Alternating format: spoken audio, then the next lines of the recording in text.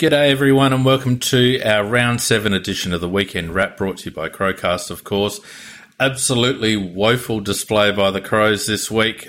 Seems like the season has caught up to a few of the young fellas, and GWS just taught us a football lesson, especially in the midfield. Without any further ado, let's crack right into it.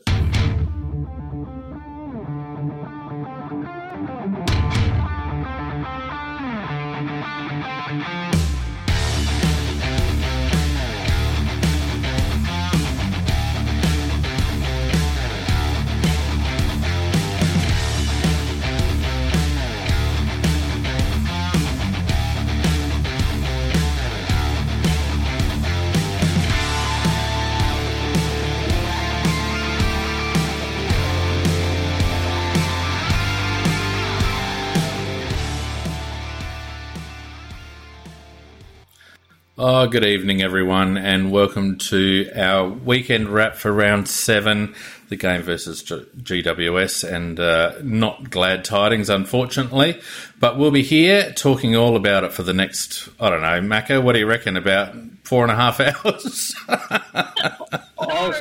I think the centre record can go for a couple of days, mate. Oh, my God. Don't even joke about it, because that wouldn't be unheard of with you two. No, I will leave you to do it. I've got stuff to do. No, we're not going for 4.5 hours, but we will go for a little while. Hey, look, g'day to everyone who's joined us in the Discord chat and on YouTube and Twitch. Of course, you can get around us on Discord chat. I've been floating a bit of a video on how to get onto our Discord server and join the Crowcast community, which is really growing, which is great to see. And with our new live studio feature, it just adds a little bit more, and we've got people just queuing up to get in, Macca. Queuing up they are to have a say. Obviously, they don't give a shit about what we've got to say. Well, they might have something decent to say, mate. No. I've already warned them. They're not allowed to actually make any sense, because that makes us look bad, and then they'll take over the podcast. So they can have their say, but as long, you know. Well, in fairness, they haven't so far, so that's okay. That's true. Ooh, I don't think we're going to get some people back now. But yeah, look, we love our Discord community, and like I said, it's growing all the time as our subscriptions on YouTube grow. So if you are watching us on YouTube, or you'd like to watch us on YouTube, get around us there. Make sure you subscribe and hit the notifications icon so that you get notified whenever we upload something. We got Tuesday Night Live going again. Pete and myself on Tuesday nights, Macca and Nick. So that's we're getting the band back together pretty much. All we need is Donkey to turn up. Well, you know, he's been sniffing around on Twitter, so I might have to give him a tap on the shoulder, I think. Only half a donkey left, mate. He's been on a bloody diet, and he's only half of it left. He has been on a diet. He's half the man he used to be. Exactly. So, literally. No. All good. So, g'day to everyone who's tuned in live. We hope you enjoy the next hour and a bit. And I've given my cohorts a bit of a talking to, didn't I, guys? After last week's podcast, so we're not going to go too long, are we? And we're going to stick to the format, aren't we? Yes, sir.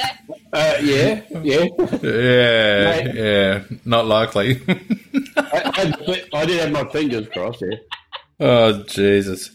All right. I'm going to blame Macca for it all. Okay, well, look, without any further ado, why don't we get into the weekend's results, Macca? Macca's like treasured segment, the weekend results, and I wouldn't want to take it away from you, mate. So here we go. I'll call them out, and you give me your comment. Okay, mate. Happy to do that. Friday night was a clash of the Titans, Richmond v the Bulldogs, and the Bulldogs were found wanting. Richmond getting up by 22 points, 77 to 55. Yes, and I'll just get in very quickly before the boys out there do. I made a lot of statements last week, and every one of them backfired on me. I said that Richmond couldn't win the flag. I said that the Bulldogs were, because they're such a strong midfield, that they would win the flag or go very close. and they were found wanting. The Richmond neutralised the midfield to some degree, and after that, there's nothing. They've got nothing either end that's really very dangerous. So I eat my words. Richmond can win the premiership. I'm not saying the Dogs can't, but yeah, it was a good match, but Richmond far too good. I was watching it. Nick? I was chatting with my friend in Melbourne, who's a Richmond supporter, and she was just like, oh, back to the bad old days of the first half. And the second half, she was like, what happened? And I'm like, you started to kick between the two really big sticks. That's simply it. They weren't effective all over the ground, but they did enough. And you're right, they stopped that doggy's run. Yeah, they did. They were back to their harassing best, the Tigers, and the Bullies just couldn't withstand the pressure. But I wouldn't write them off. Would not write them off because the Bulldogs now have a yardstick. They have something to measure themselves by, and we'll see how they progress during the course of the season. Just let me know in the chat if that audio is a little bit unbalanced because I'm getting some funny meters here. So give me a thumbs up or thumbs down. Now, on Saturday, Macca, the Suns getting up over the hapless Collingwood. Are Collingwood tanking for Dacos? Is that what's happening? Well, no, I don't think it is, but they might as well because they're pretty... Look, when you have a look at the side they're putting out there and you analyse it man for man, it is a pretty ordinary side. And on the other hand, Gold Coast...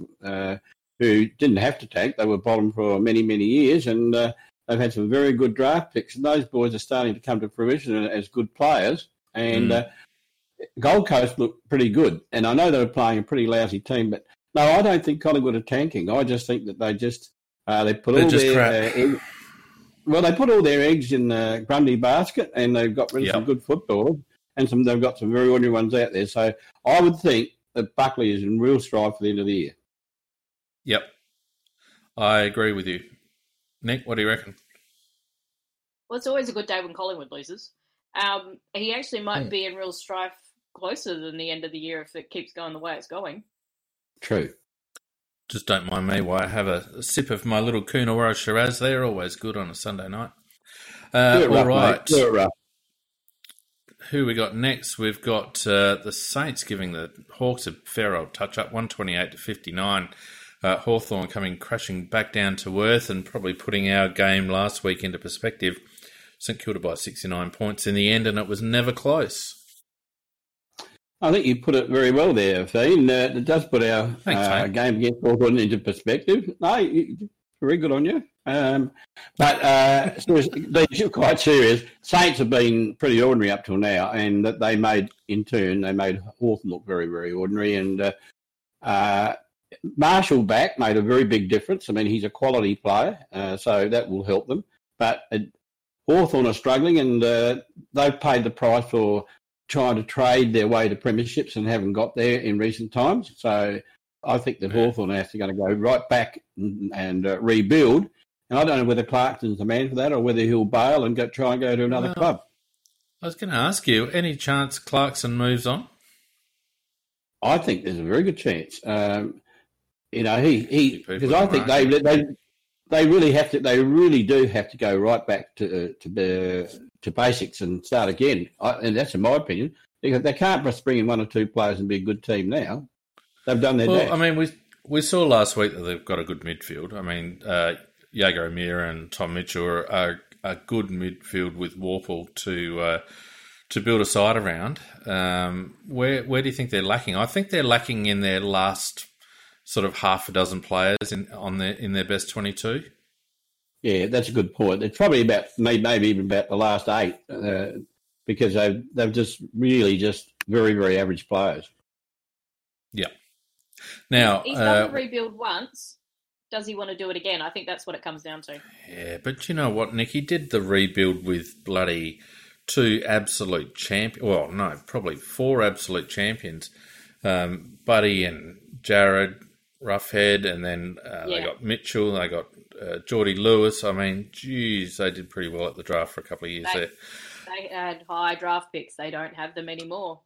That's right, exactly. All right, Sydney beating Geelong in what could only be described as karma. for Geelong after their earlier win over Brisbane. But and I want to spend a little moment talking about the umpires in a minute, but what an absolute pair of howlers those last two decisions were against Geelong in that game. You mean non-decisions? Yeah, exactly. The free that wasn't paid, and also then the mark that wasn't paid, which according to the blind umpire didn't travel 15 metres, would have travelled every bit of 20 to 25. There's no doubt about that. But it's not 25, but it would have gone close to 20. It was definitely over 15. Definitely. Yeah. Well, I think. But, it's karma because Geelong won a game like that when the opposition should have got a free kick in the goal square in the dying stages of the game, and now it's happened to them. So, no tears from me for Geelong. Oh. It's just karma. Yeah, never any tears when Geelong lose. Never. But you're right about the umpiring. It is ridiculous, and I'll be talking about that in our game too. But the Swans, I've got to say this one, they're a team that does have the capacity to dig deep and find on occasions, doesn't it? Yes, they do. Well, they've still got good players, Mac. I mean, they've JPK and Luke Parker and those blokes running through the mid. They're not like, even though they're going through a little bit of a midfield, a rebuild themselves, their core is still experienced and hardened and know how to win. Well, I can't argue on that, and they do. When the younger boys gel with them and they put it all together, they're a very hard team to beat. 100%. Now, probably my favourite result of the week, the Lions absolutely torching Port. Brisbane 93-44, up by 49 points, and Port may be far too distracted by their stupid wharf pylon Guernsey and not worried about winning games of football. I think you're right, because, the way the players went out there, they lacked the intensity when they went out there as well. And when you go out there with a half-hearted effort, it's very, very hard to rev up and get back into gear. And there were so many Port players that looked very, very ordinary. They got the ball right, but, up forward, they were just very, very poor up forward. And, I thought Brisbane outworked them, actually, and I think you're right. They've been talking about that stupid brag of a Guernsey all bloody week. Yep. About winning the game of football, and they did win the game of football. So, good. Yep. I'll just make a... Go, Nick. Look at how they played poorly against West Coast as well. What's the same thing about the two games? Wet. So when it's wet, it slows the ball down, which means you can get more on their face. Nikki. They don't cope with that. Nikki, there's a reason why you're a stalwart on this cast, and it's that kind of insight. It's that kind of insight, Macca, that keeps her around. Just when we're about to flicker, she comes up with little curls like that, and it's like, oh, here we go. You said you got to turf her, but she didn't come good, but she's come good. Yeah, but I told her that I was going to turf you as well, so... I know that. All right. I was going to say something about Port. Now I've bloody forgotten. I just want to say one thing about Port and that whole Guernsey palaver. Port Adelaide have to stop trying to rewrite their history because, Macca, you'll remember, and Nikki, you will too, that when they joined the AFL, they joined as the Port Power. They dropped Adelaide. They dropped the Magpies. It was Port Power. The deal that they did made them Port Power, and they didn't have a team in the SANFL. The Port Adelaide Magpies continued as a separate entity. And this whole one club bullshit, and this trying to reclaim the bloody heritage that they ditched in order to join the AFL in the first place just makes me laugh because they are not Port Adelaide Magpies. They'll never be Port Adelaide Magpies. And if I was a Port Adelaide stalwart, I'd be pissed off that they'd want to wear the bloody wharf pylons, to be honest with you. Yes, and it goes one step further than that. Everything you said is true, but on top of that, and they're dropping the name Adelaide and becoming Port Power, which they then later wanted to change. The true Port Adelaide, the one that won all the premierships back in the SANFL, were banished from Alberton Oval And they had to train at Ethelton. Remember that? They Had weren't to even go allowed to to be there. Ethelton. That's exactly right. They were a standalone entity, the SANFL Magpies. Port left the AFL. Port left the SANFL. That was the deal. They left the SANFL. And in their place... The Port Club. Exactly. They took everything with them. Took everything with them. And became Port Power. And the Port Magpies remained in the SANFL as a separate entity with no tie and no love from the Port Adelaide Power, from the Port Power Football Club. So everything that's happened since, and all the bullshit that Kosh wants to go on with, and Kane Corns wants to go on with, and all the rest of it, is just a vain attempt to rewrite history. And they do it time and time and time again. You know, they've established in 1546 and all this sort of bullshit. Rubbish. They were bloody established in 1997, and that's that. Well, I'm 100% on your side, Pete. I've had this argument so many times, but everything what you said is correct, so it's very hard to argue with it. 100%. Right. And they keep calling it prison bars.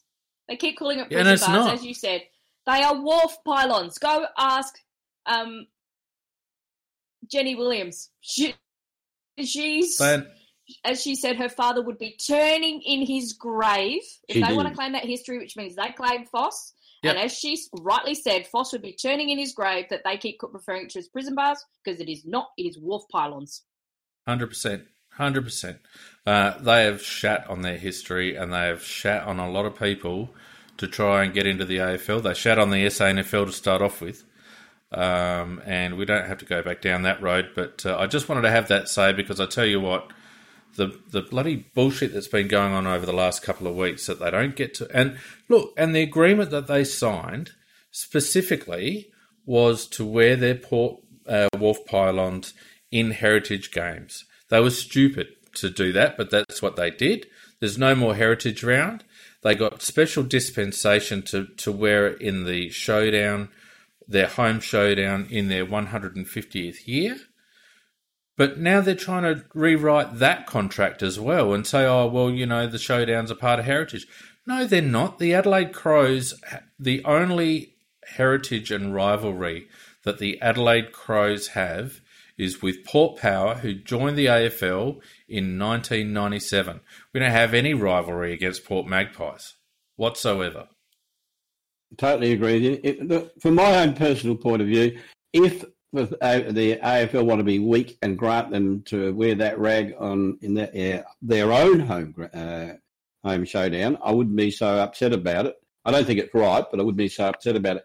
But they want it for both and get stuff. They can't have it on ours with their dirty old rag and trying to steal the limelight with it. Not on. 100%. Anyway, that's all for that. Let's move on. Sunday, Melbourne. Sunday being today, of course. Sunday, North Melbourne gave Melbourne a little bit of a scare. Melbourne ending up winning by 30 points, 103 to 73. Yeah, and look, I thought North Melbourne, to their credit, they really busted their guts and played like I would have liked us to have played on when we had our game. I think Melbourne may have psychologically taken the game a little bit easy, but in the long run, their class did tell because they've got so many good players. But apart from that, not much else to say. But, you know, credit to North Melbourne for at least trying. 100%. Carlton, Essendon would be disappointed with this one. Carlton getting up by 16 points, 123 to 107 in a high-scoring affair. Not happy about the result because I don't like Carlton. No. But Essendon, I was barracking for Essendon, but at the end of the day, I just think Carlton again outworked them. Merritt was running rife in the first half, so they tagged the shit out of him in the second half, and that really took away a lot of the Essendon's drive. But and in turn, that gave Cripps, etc., the opportunity to get the ball out of the midfield, and the ball started to occupy down Carlton's end a lot more. And in the long run, they've got a very good full forward up there in Mackay. He is very good. Very good. Yeah, he's one of the very best, isn't he? He's a beauty. Yes. And I'd love to have him with our team because he really can take a grab. And Walsh. Yeah. And the comment in the chat, Walsh is a gun. Look, he's not like your brilliant player, but geez, he just works his ass off, and he does get a lot of touches, and he does try to use the ball. Yeah. So look, Carlton deserved their win, but because I think they did the right thing and they chopped out the motivators for Essendon, but I was disappointed with the result. Essendon got ahead of themselves, I think. They got a bit of a write-up during the week in the Melbourne press as though they were coming and all that sort of stuff. I think they're miles away, to be honest with you. And both those clubs are bottom 8 material. And in the last game, the Western Derby, Freo, after a fast start, going down to West Coast 73 to 132. Freo, West Coast in the end easily by 10 goals, Macca. Well, I haven't got much to say here on the fact that I was having a whinge here before the game about my dream team. I lost by 1 point. I've been undefeated before that when I was on Chapman, and the poor bastard went down in the second quarter, I think it was. And I couldn't score after that because, I should have run easy, but poor bugger, he's just dislocated his shoulder. And at that point, I turned the telly off. I haven't got much more to say. Never mind, Macca. How many times have you won that damn thing? About 5 or 6? You've won about 10 grand out of it, out of your mates or whoever it is that you go in that comp with. Yeah, four times now. 4 times. just 4. That's it. Just 4. But between Dream Team and bloody Sammy's vouchers, you don't have to you may as well just sit back and just wait for the doorbell to ring with your deliveries. Look, I've also started doing complaints to places go and have a meal at, like Macca's I've done it with, and I've done it with KFC, and I've got vouchers greater than what I spent there in the first place. So, jeez. Well, I've got time on my hand, mate. I'm retired. I've got to do something. Yeah, you got to do something. That's damn right. Quick look at the ladder before we move on. Melbourne's still on top. The Bullies outright second, and then Port and Sydney third on 20 points. And then we've got Geelong, Richmond, Brisbane, West Coast, Fremantle just out of the 8 on 16 points. Gold Coast, GWS, Carlton and Adelaide and St Kilda on 12 points. St Kilda's percentage is horrible. Essendon, despite good percentage, only on 8 points along with Hawthorn, and then Collingwood on 4 points. And North yet to score, winning the Jason Horn race, Macca and Nicky. Well, I think there's a couple of good boys from Melbourne that might give him a little bit of a battle for that spot anyhow. So I wouldn't rule us out. I would rule us out the way we're going. What, to finish last? No, but I don't think Horn will necessarily be number one. He'll be in the top 3 or 4, but the only reason I'm saying that is because there are some Melbourne boys playing very, very well as well. So, and the Victorian teams might well tend to go that way in the first place. Let me make this large statement, Macca. Yeah, I'm prepared to bet your bloody next Sammy's voucher that Jason Horn will go number 1. Not a shadow of doubt in my mind. Well, you better go on 5 and win another one.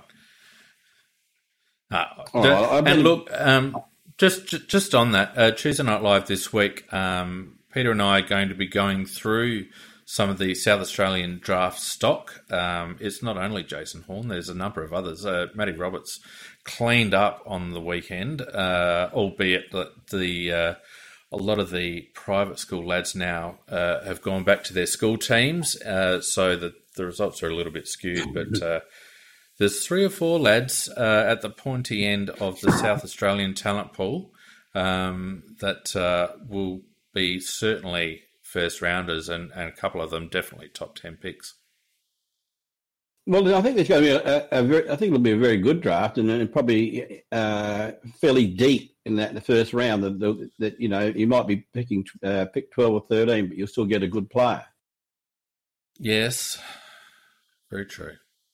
I know you want Horn, and so do I. But look, I still think no, we won't get Jason Horn. There's no way we get Jason Horn, Mac. May as well not even think about it. You think he's that far above the others? Well, yes, I do. Yes, I do. I mean, he's been picked in the senior state squad as an 18-year-old, and I 100%. But B, at the moment, we're down around pick 7. How the hell are we going to get enough to even if he goes 2 or 3? He won't go below 3, Macca. There's not a chance in hell he goes below 3. And how we're going to have to fall over pretty dramatically with Collingwood travelling the way that they are, and also Hawthorn. Bottom 3 is going to be a big ask. Well, I understand what you're saying, but we've got a run of games coming up now that we're very capable of losing every one of them. Yep. And other 2 teams may win one here and there. I think North Melbourne will finish bottom, but the way we played, and I think it's going to be a bit like that at times during the year. I don't think we're going to win a lot of games this year. I don't think we're going to be like, I thought at the beginning of the season we might finish around about 12th, something like that, but I don't think we're going to be that far. No. I'd still think sort of 14, 15 is where we'll end up. But long way to go, and the big thing that's crushing us at the moment is injuries, but we'll talk about that again in a moment. Now, Macca, that was basically 25 minutes of your crap because people bloody demand. People, someone's got to talk sense. People in the chat and on bloody Twitter and everywhere else go, give Macca a run, give Macca a run.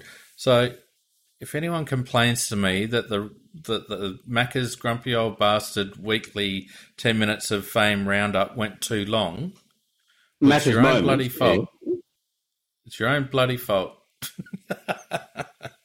Anyway, let's move on. Goodness me. Giants v Adelaide. Giants 15-16, 106. Adelaide 4 goals, 15. A complete turnaround in accuracy.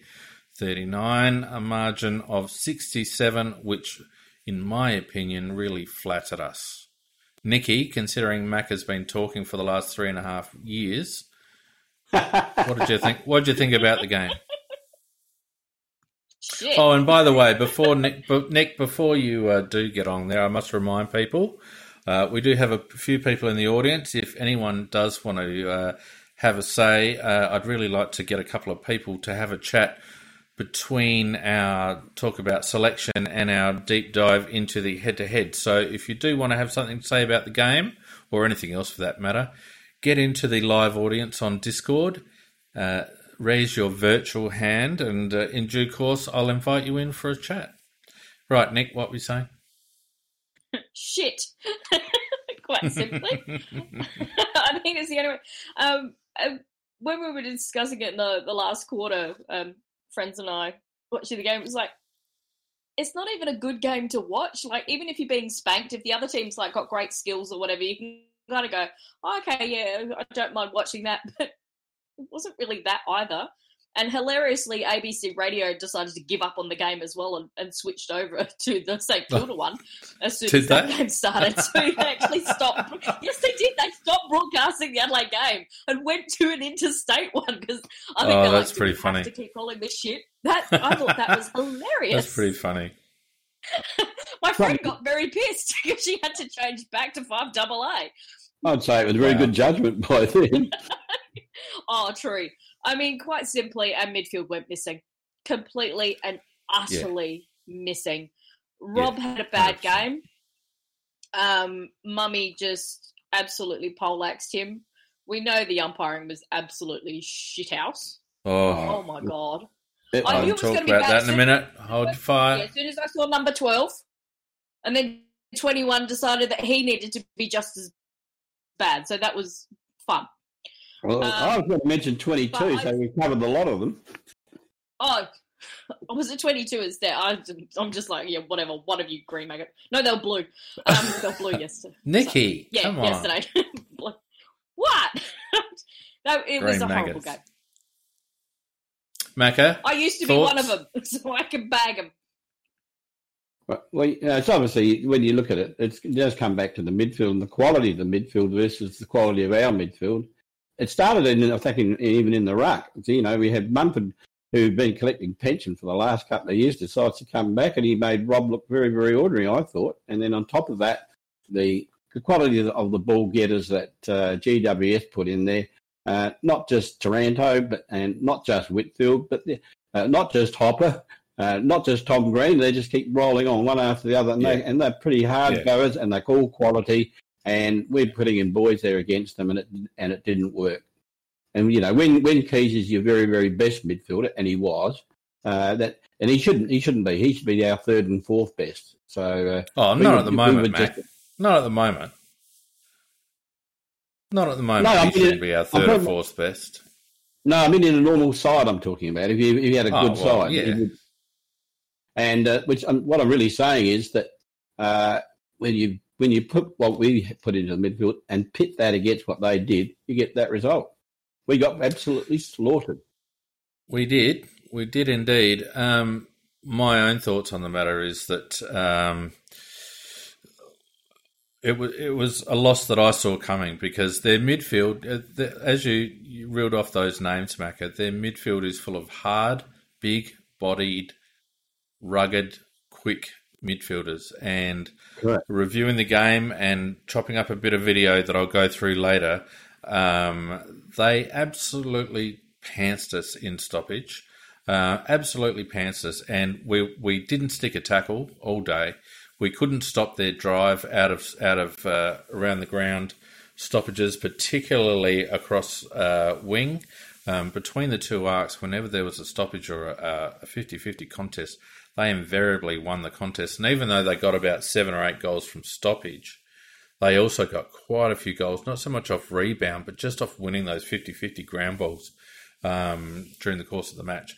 So, look, I think I think we're struggling for stock at the moment. When you actually look at our midfield stock, Macca and Nick, even with all hands on deck, it's pretty thin. We've cleared out a lot of midfielders over the last couple of years. Greenwood and CY come to mind.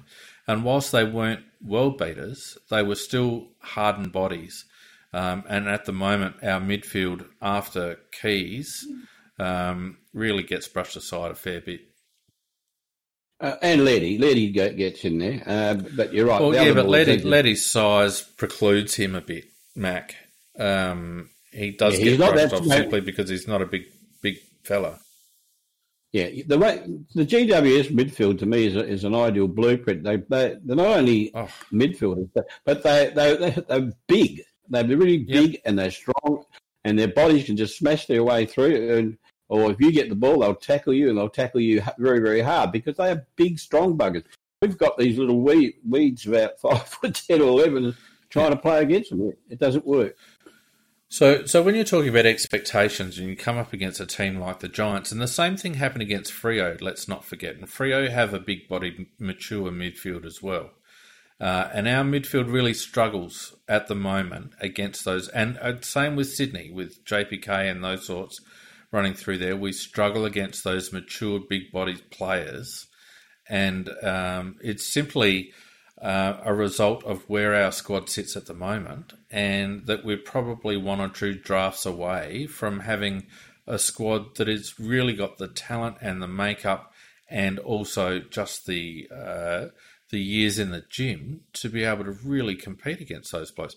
Can you imagine playing against Western Bulldogs or Richmond at the moment?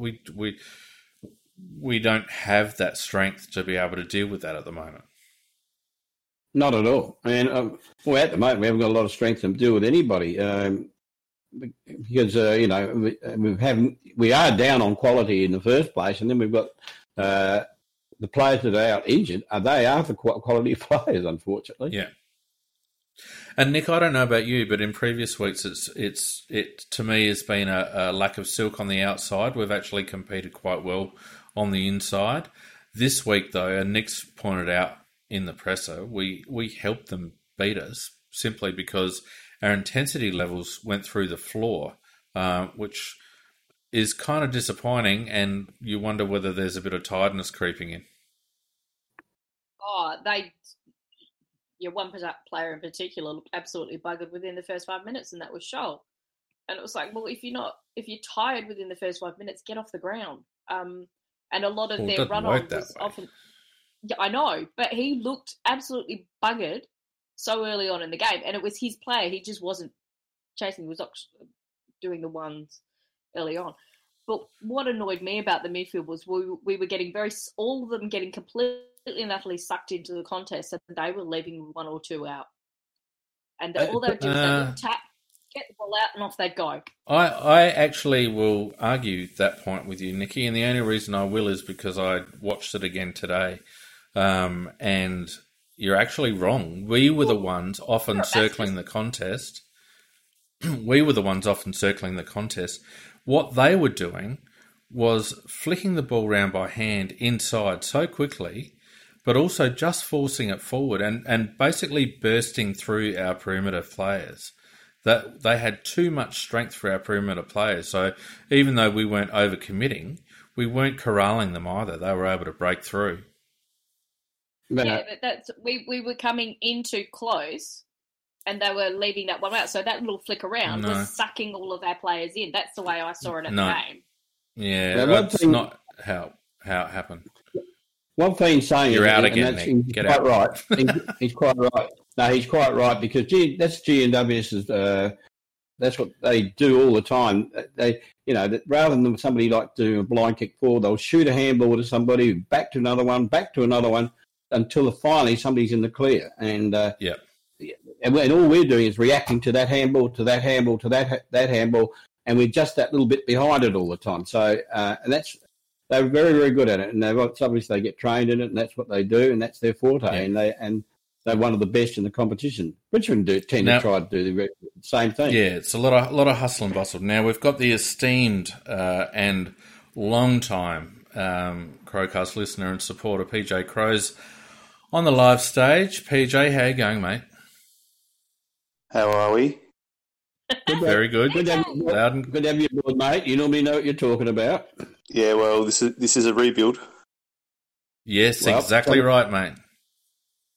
This is what, and it's not necessarily the rebuild that we all asked for because we've been sort of calling for younger players to be introduced earlier, but we went full rebuild, and this is full rebuild. So, yeah. So, what is your anticipation for the rest of the year, mate?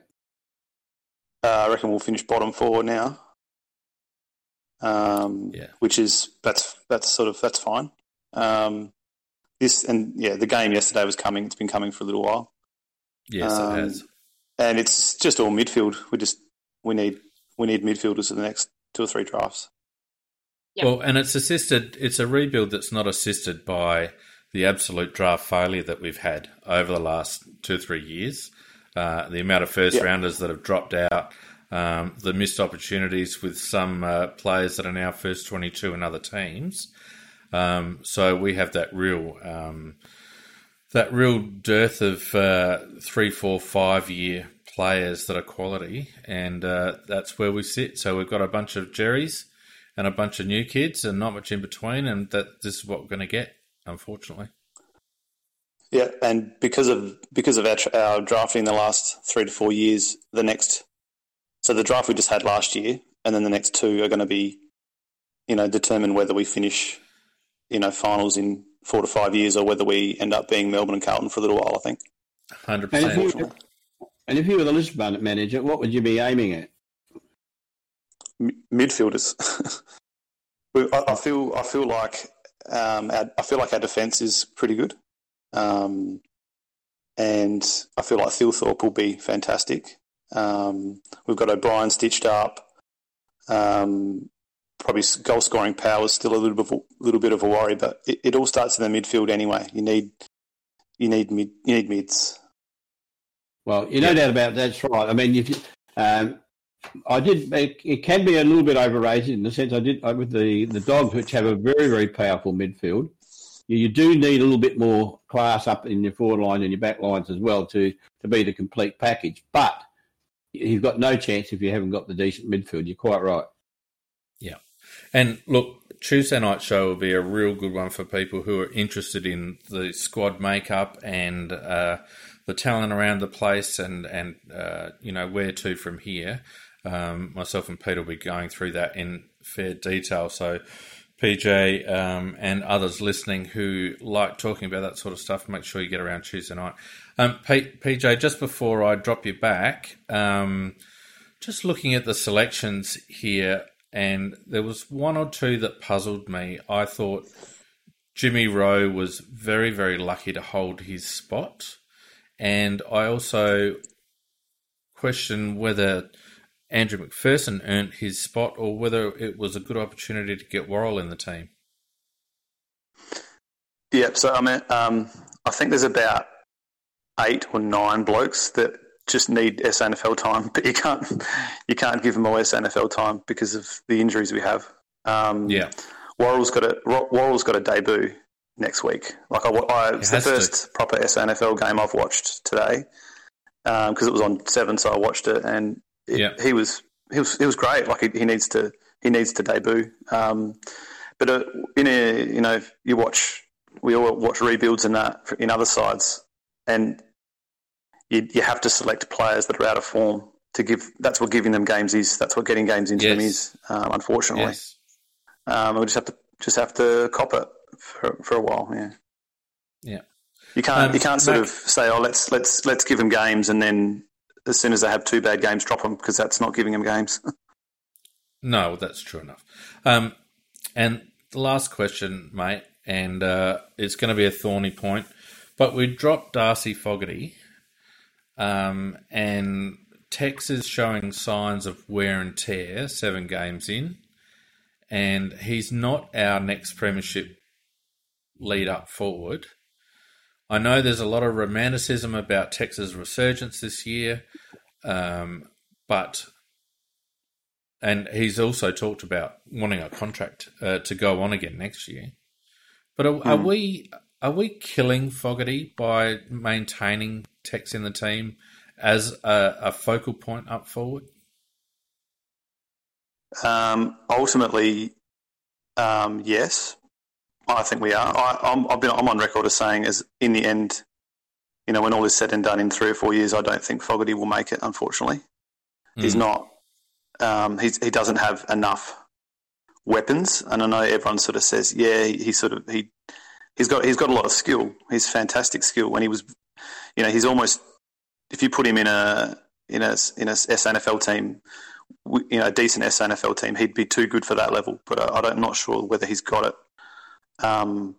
That's just my opinion. If Walker wasn't playing 3 years ago and Fogarty slotted in 2018 and had full forward stitched up, I think there's a good chance he'd be okay. But I think I don't think he'll make it. But that's just, unfortunately, that's just what I think. Yeah, well, I think he's really saying. I'm sorry, I was just going to say. I think what he's really saying there that he, by not playing at AFL level, he's developed bad habits, and unfortunately, that are probably so ingrained in him now, which is one that's not working hard enough, that he probably isn't going to make it. Is that what you're getting at there, PJ? Yeah, it is a bit, but it's also, I think that players do find a way. So he's a top pick, and I see him a little bit like someone like Josh Shackey, who was at Brisbane and was at Bulldogs and whatever, and he's just players find a way to be in the side. I don't think, a lot of people say, we're ruining Chase Jones by playing in particular positions, and I don't think it's necessarily that. Sometimes top picks just don't make it. Now I think he could quite easily get picked up by another club and be turned around, but I'm not sure whether landing at the Adelaide Football Club in 2017 as a young kid is probably not great in how we're looking at developing players. Yeah, so you just basically answered my question that yes, we're killing Fogg's career by preferring Tex as a focal point, because you're 100% right in that players do find a way, but Walker is such a massive presence in that forward line and around the club, and Darcy is a very placid, laid-back country fella, and he's never, ever, ever been given the keys to the forward line. Never. That's true. That's true, yes. And the way the game is being played at the moment, it favours burst players leading up. And I would prefer, if they want to keep Tex in the team, I would prefer that Tex and Lynch rotate through that connecting role. I just want to see Darcy play out of the goal square for a month and see what he's got. This whole midfield experiment to me is bullshit. He hasn't got the speed to be a midfielder. He got towed up last week because they just run off him. He's not a midfielder, and it's just setting him up to fail. And he could find himself at another club and be quite successful. I could see him at a St Kilda, for example, and being quite successful. And if he can be successful at another club, there's no reason why he can't be successful at our club if our match committee are prepared to make hard decisions based on what's best for the team in our next premiership window.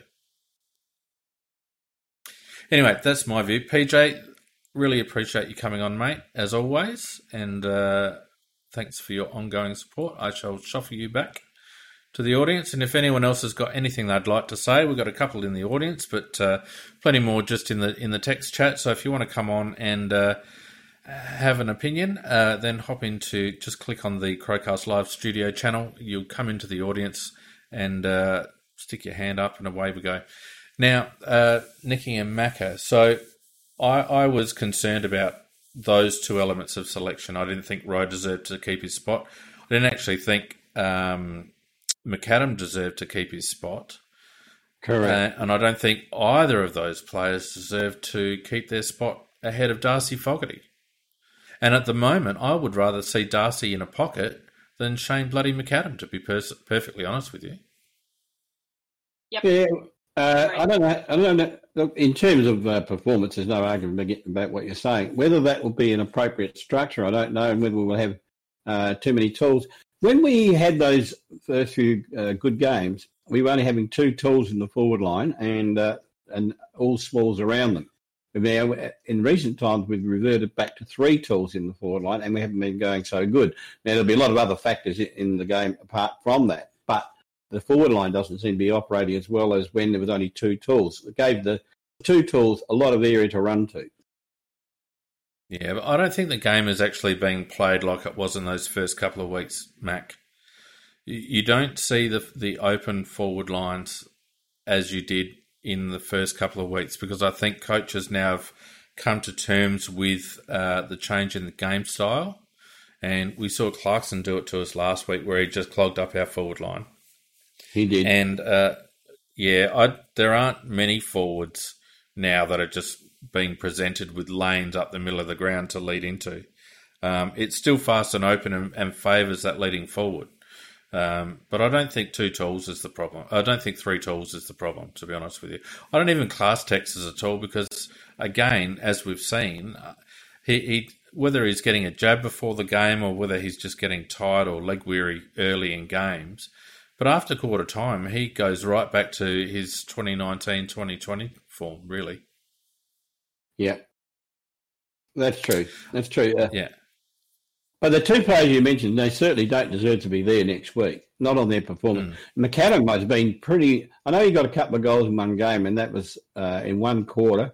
And if I remember rightly, I was told that McAdam's stats for the weekend was something like 7 or something like that, and he got 5 touches in one quarter, and the other quarters were 1-1 and 0. I think that's what they said. Yeah. And it's not only what McAdam doesn't do, it's what his opponent does too, because defensively he's terrible.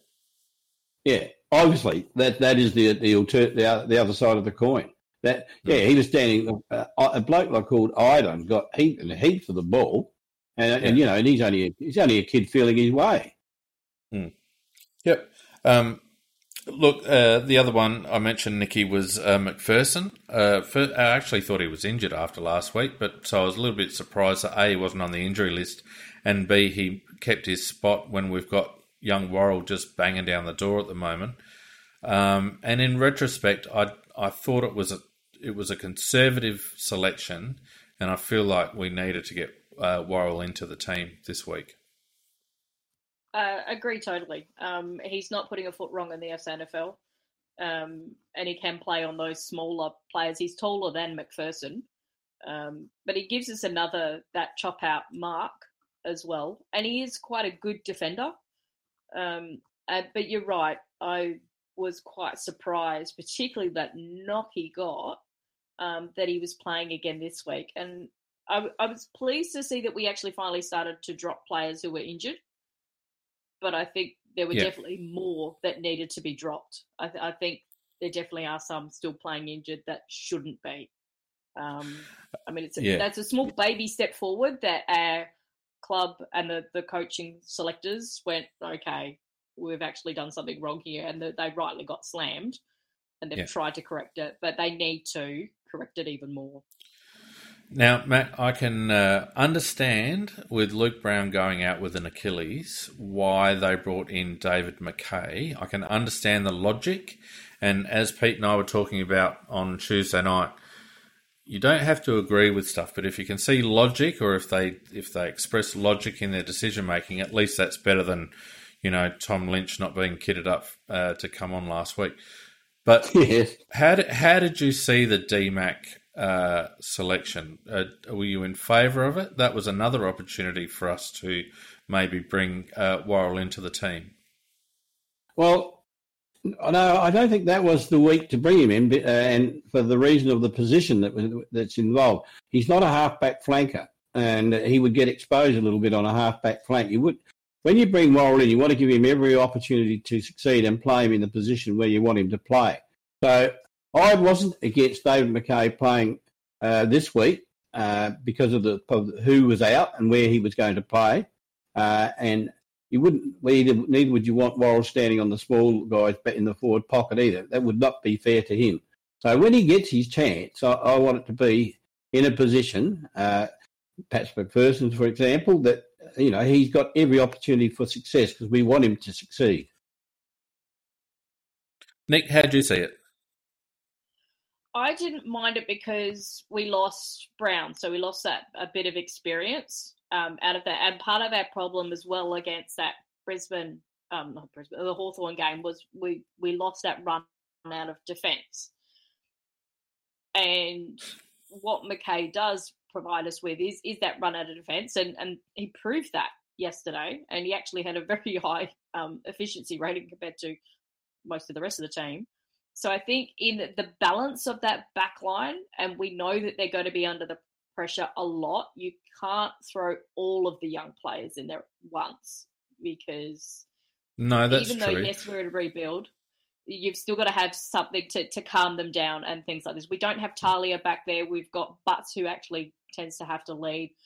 Duday is one of our more experienced defenders, and yes, he's the acting captain, but he's still really young as well.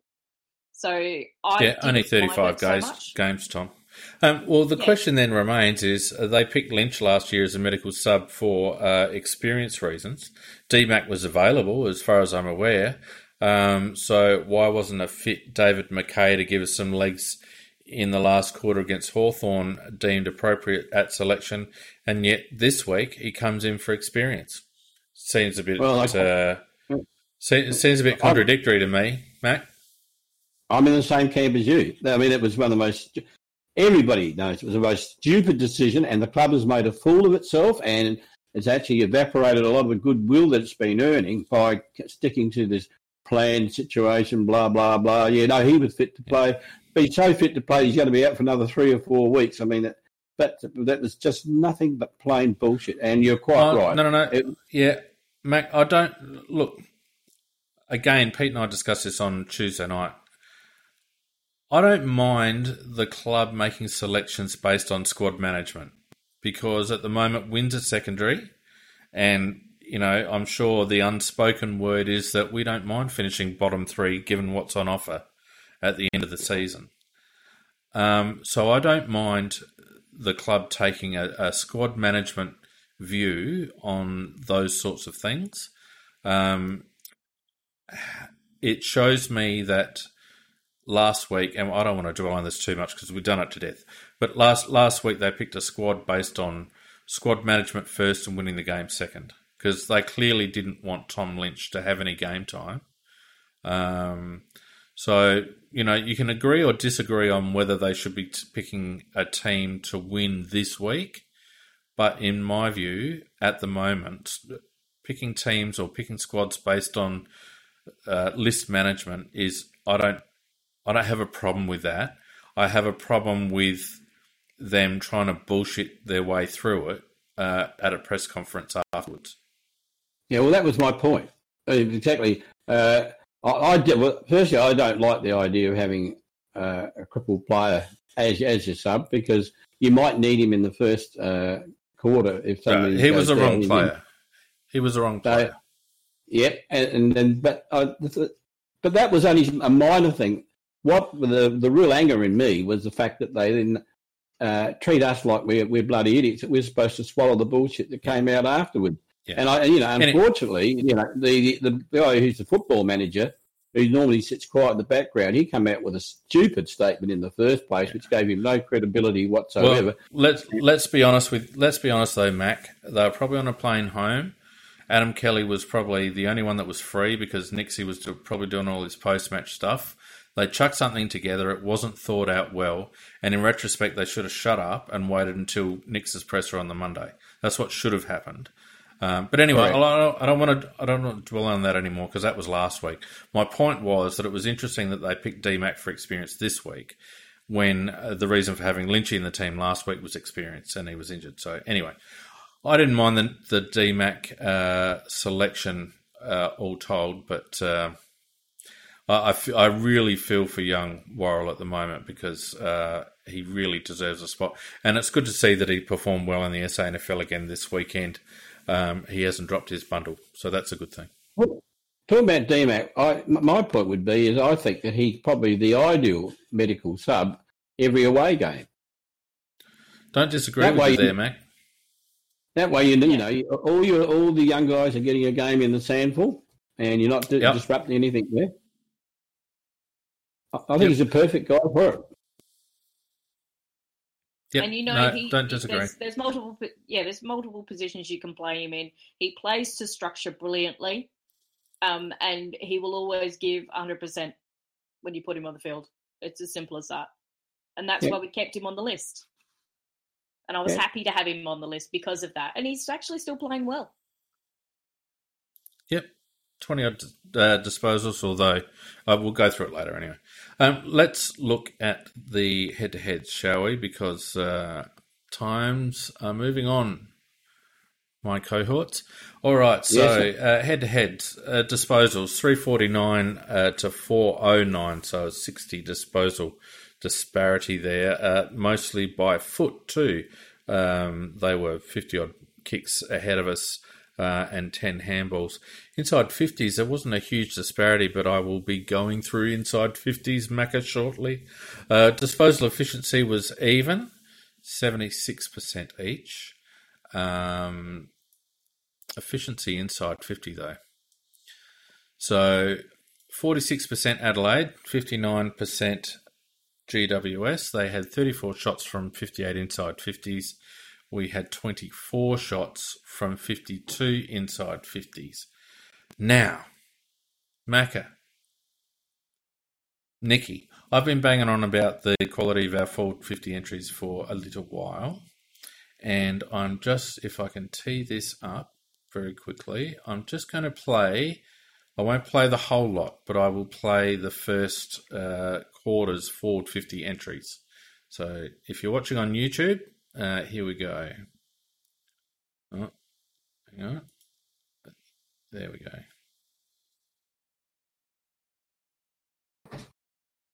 So that's the first one to Tex. Even though we got a goal out of this, you'll notice that it was from behind centre, and Tex took the mark right on the 50. So that's the beginning of it. The next one here is Brodie Smith. You'll notice again he's gone inside 50 from behind. Oh, that's Texas again. It's restarted.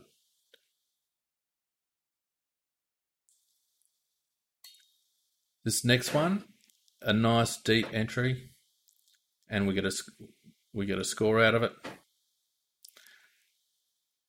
The next one, again, from behind centre, and it's a rebound.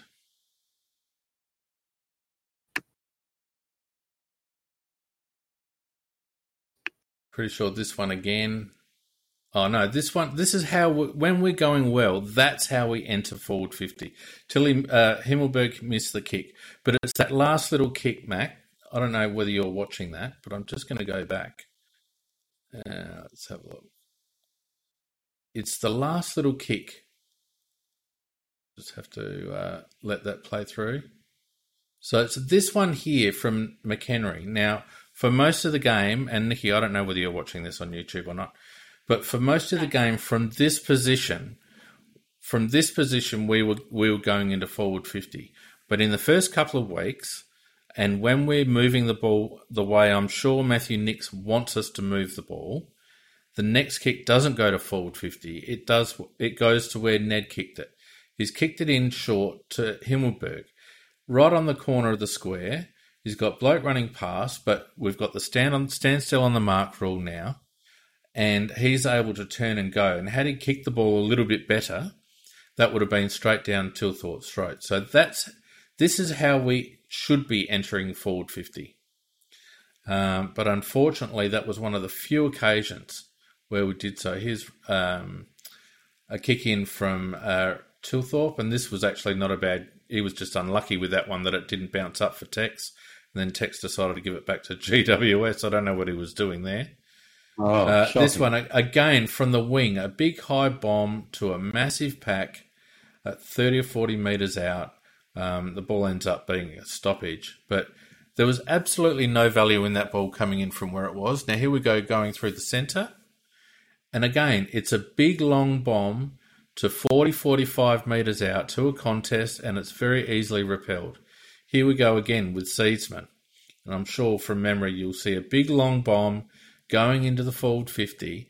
It's not, and it goes out of bounds. It's not the way that we're supposed to be moving the ball inside forward 50. We're going inside forward 50 from far too deep, Macca and Nick. And it showed, this is in the first quarter when we're still fresh, right? So there's no excuse not to run.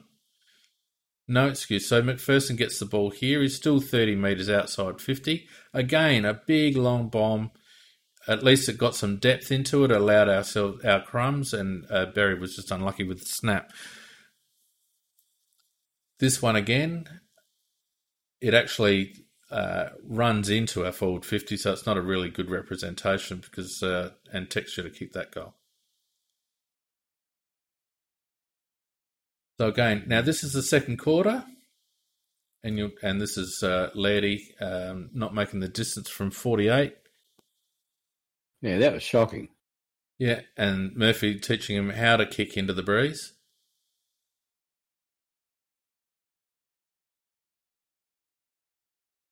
Now this one here, I just want to, if I can just think this back a little bit. So you can see that's the Murphy one, sorry. Right, so Keys gets the ball on the wing and he's given it on the outside, and we've got run here. But the player with the ball, can you see, and you guys aren't watching, so it's a bit difficult, but there's a guy on the inside of him, Nicky and Mac, that is free. He's got 5 metres on his opponent. He's calling for the ball, he's at pace, he's got separation. Our bloke is running essentially towards the boundary line, and any sort of kick is going to have to be a hook around his body. I remember the incident, yep. Yeah, he ends up hitting it up short to Rowe, so we're still outside 50 at this point. But Rowe, because of the way the ball's been moved, now Rowe is forced to kick basically into the pocket. And again, the contest is nullified and goes out of bounds. So again, a classic example of how not to move the ball. Here we are again moving off half back. The ball's put into the clear. Now we've got, this is better because it's Seedsman running in, but the kick, now how that wasn't 15 metres, I'll go nuts. That kick from Seedsman to Rowe, But again, that was better inside 50 because it was coming in from closer to the 50 mark and it was dropping the eyes and actually hitting up a target. And Rowe was just stiff that the umpire decided that 15 metres was 20 metres. This one again with a hack forward. Oh, now I want people to watch this, right? So this isn't a forward 50 entry, but I kept this in because this illustrates what I was saying earlier, Nikki, about what GWS were doing. You watch as this ball gets wrapped up, you watch how many GWS players are around this contest. So look at this. You've got, I don't know whether people can see my cursor or not. You've got 1, 2, 3, 4, 5, 6, 7 players around that stoppage to 2 Adelaide Crows players. Now, that ball was heading into our forward 50. So you would think that we would be streaming towards that contest to get the spillage or to get the handball or whatever.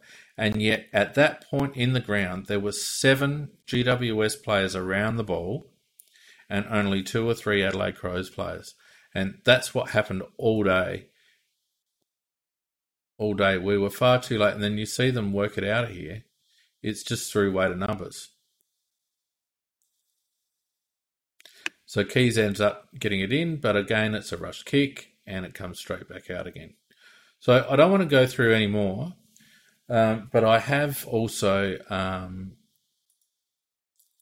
put up, and I apologise very much for my graphics here, but hopefully people will appreciate it.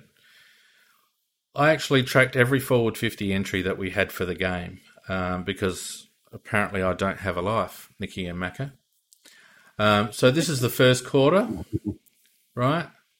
Lord Carrifavel, I will ban you for criticising my oval. Now, inside forward 50, you can see there that the green inside 50 is actually supposed to represent 30 to 35 metres out. And Macca, you'd agree, that's where you want the ball to go, into the green zone, 30 to 35 metres out. Right? Yeah. The only time you want to be going into that red zone inside 50 is when you're hitting up a short target like Seisman did to Rowe. Right? So you can see out of all those entries, you can see we had, I think it was 10 entries for the quarter. 1, 2, 3, 4, 5, 6 of them occurred from behind the centre circle, Macca.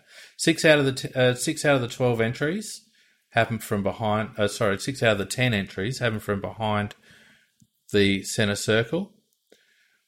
Only 3 of the 10 entries actually hit 30 metres, and only 1 resulted in a score.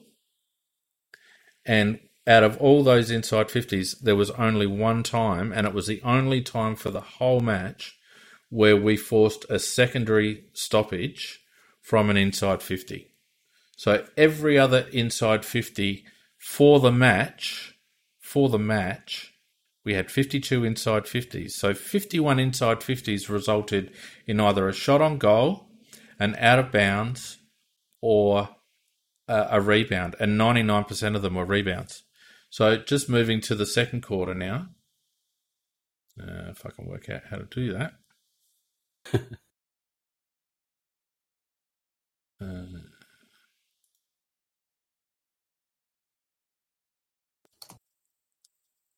Just bear with me a moment. Macca, is that noticeable to you when you're watching it, the shallow nature of our forward 50 entries? Well, that's what's killing us because we're getting the ball, at half-back, between half-back and centre and often around a half-back.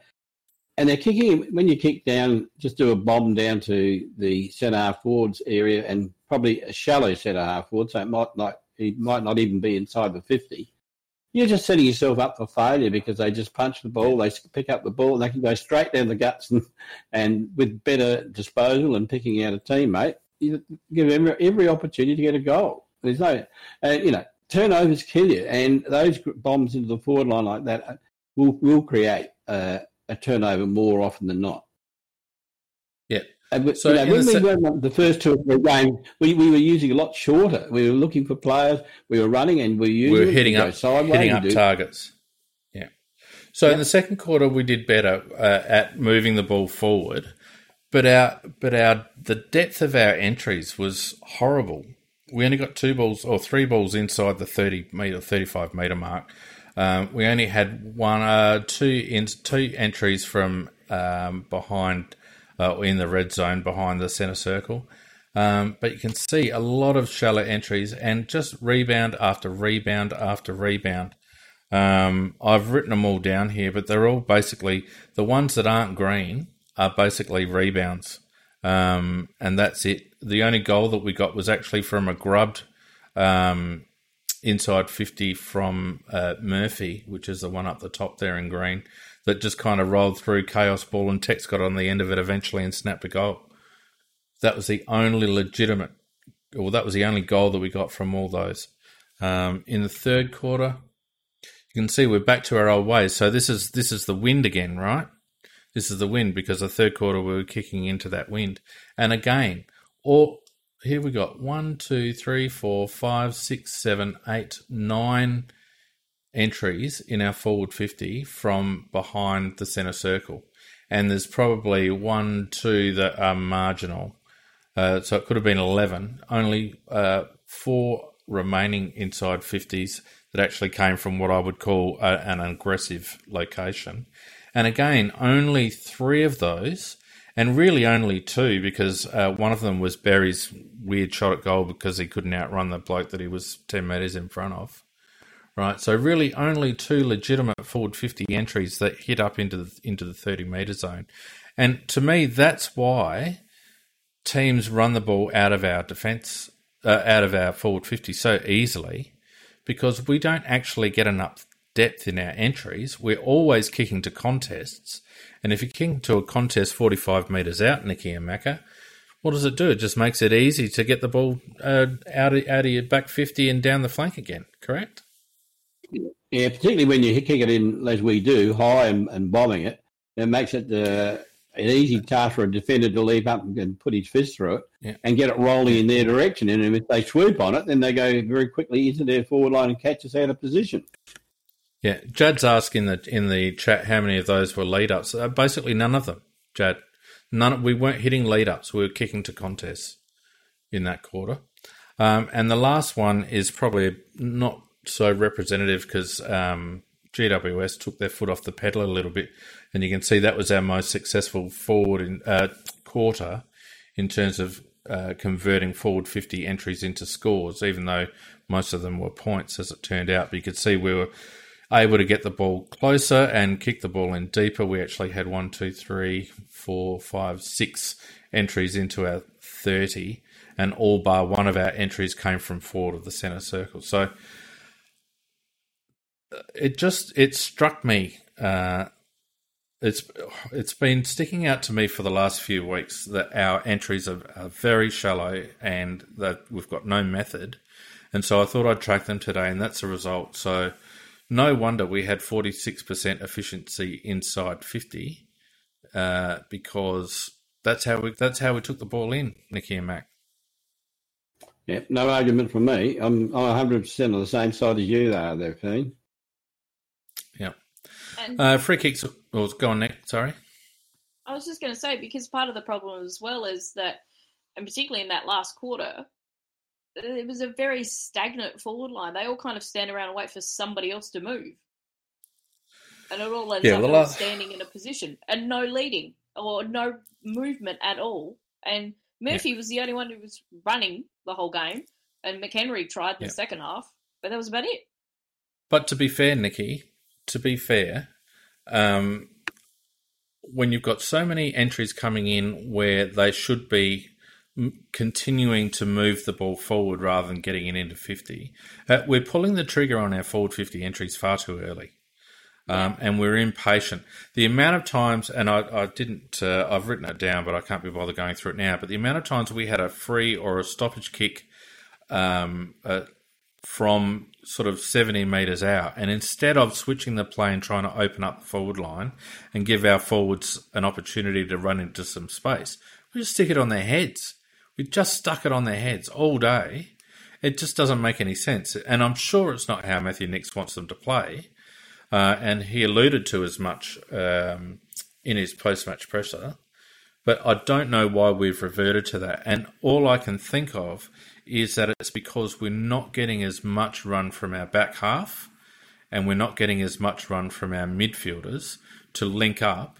And maybe it also points to the value of a bloke like Tom Lynch, who will normally get up the ground and be that connecting player. Yep, no argument about that. All right, free kicks. Let's crap on about the umpires now for a minute, because it was even 17-18. But they've obviously had a bloody meeting and decided that we're going to be hot on the 15-metre rule this week. And we're just going to... And we're just going to randomly decide not to pay holding the balls or highs or whatever, except to the teams that we want to win. The Western Bulldogs got absolutely poleaxed by the umpires on Friday night when it mattered.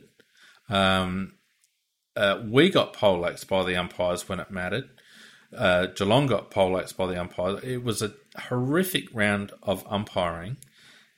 And I said in Big Footy during the week, Mac, that I've been watching this game long enough now that it's becoming boring watching shit umpiring. You know, I want to watch a game where the rules are evident, where a casual observer can identify that a free kick is a free kick and not a free kick is not a free kick. And I think it's just time we've got to throw money at the umpiring department, actually pay the umpires, not maybe the current stock, but pay umpires more and just give them as much training psychologically and also analytically as we possibly can, just the same as you would an elite football player. I think we need to spend money to bring the umpiring department up to an elite level rather than a semi-professional level that it is at the moment. Well, it's pretty lousy, isn't it? Because, I mean, you just watch it, and every game you see players tackled, and they'll drop the ball, and then they'll get slung to the ground in the process of the tackle, and then they'll get a free for hanging on when they've already dropped the bloody ball. And that's, I mean, it's one of the things that happen.